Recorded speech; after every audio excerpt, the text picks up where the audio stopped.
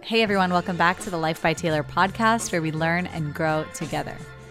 On today's podcast episode, I'm going to be reading from the book Dare to Lead by Brené Brown. For those of you that are unfamiliar with Brené Brown and her work, I highly recommend watching her TED Talk, which is one of the most watched TED Talks of all time, called The Power of Vulnerability. That TED Talk had such a profound impact on my life. I remember watching it when I was, I think, in 11th grade, I want to say. If I remember correctly, my friend Kathy actually brought it to my awareness, and I think I've probably watched it at least 20 times since that first time. Another one of her works that is really incredible is The Call to Courage on Netflix, where she's speaking to a live audience. You will laugh, you will cry, you will feel very connected to yourself and learn many things. I remember watching that when I was going through a breakup and it had just come out. I was in Italy with my dad, and I think I've watched that a few times now as well. The subject I'm going to be reading about today is empathy. As someone who definitely describes herself and identifies as a highly empathetic person, which sometimes is a disadvantage because I can feel other people's feelings so deeply. I can really absorb the emotions that are being felt or the energy in the environment that I'm in very easily. I think there's a difference between being naturally empathetic or being able to connect and feel other people's emotions and being able to express empathy, react in empathetic ways, listen empathetically, make someone feel like you are empathetic to whatever it is they're going through. Nobody teaches us how to do this, and so many of us fail with the best intentions to make people feel seen and supported and loved when they're going through things.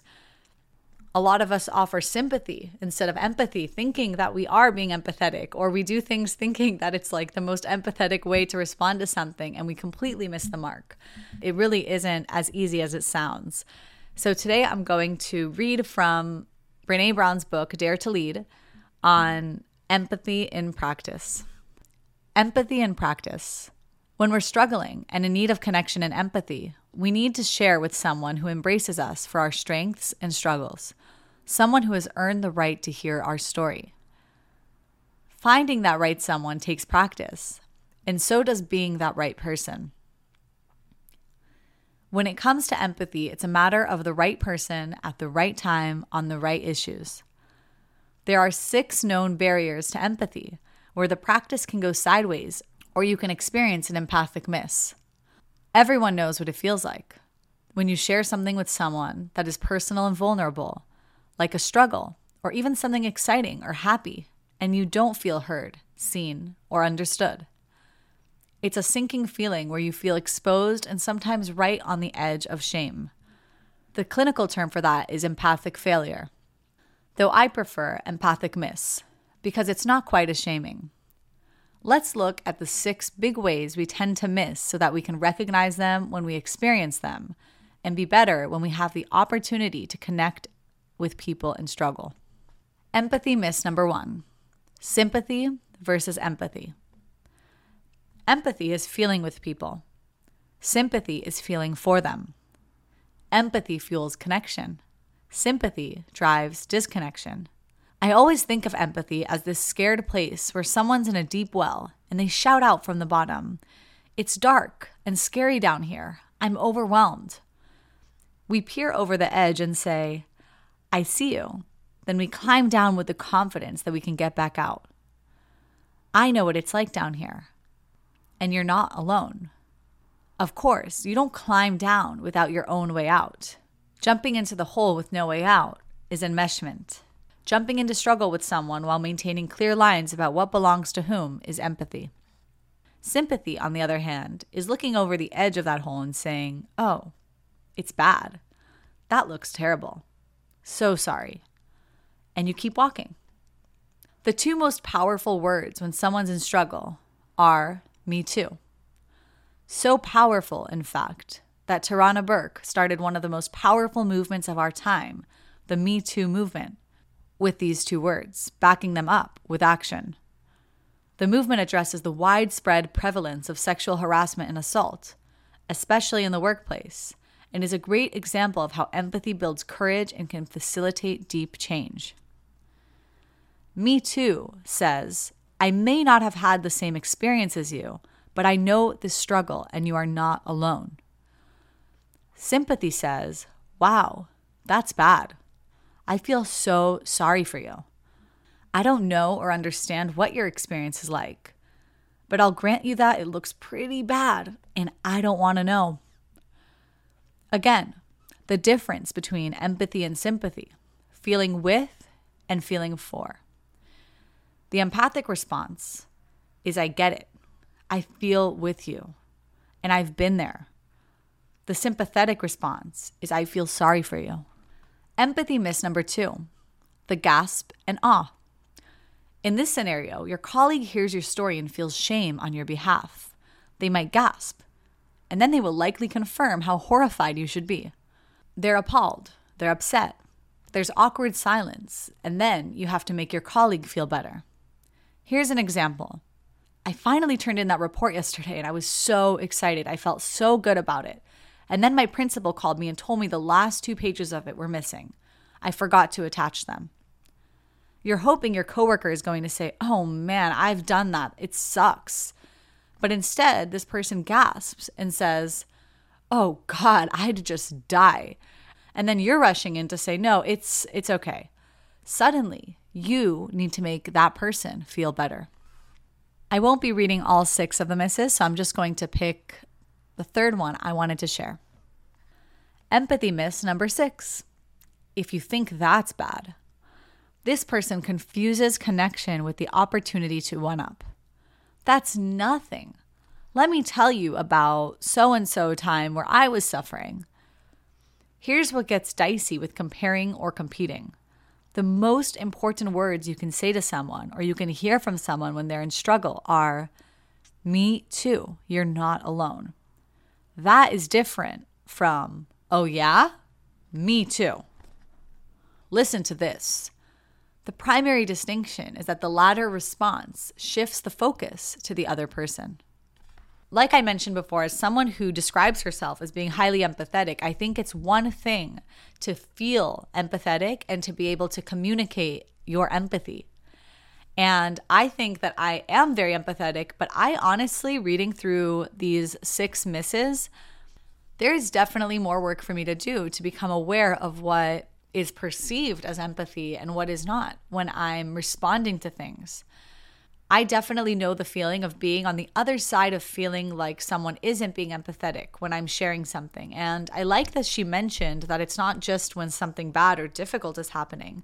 There is a very high level of vulnerability required in sharing good news with people.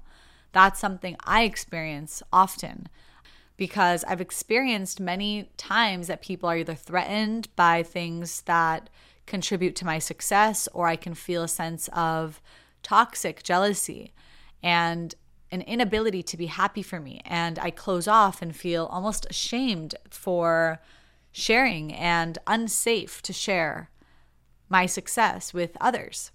I think even people who are good at expressing or communicating how empathetic they're being to their friends may miss out on those times where your friend is sharing something amazing with you and you respond in ways that make them feel unseen and unheard, or you make it feel like you don't really feel happy with them.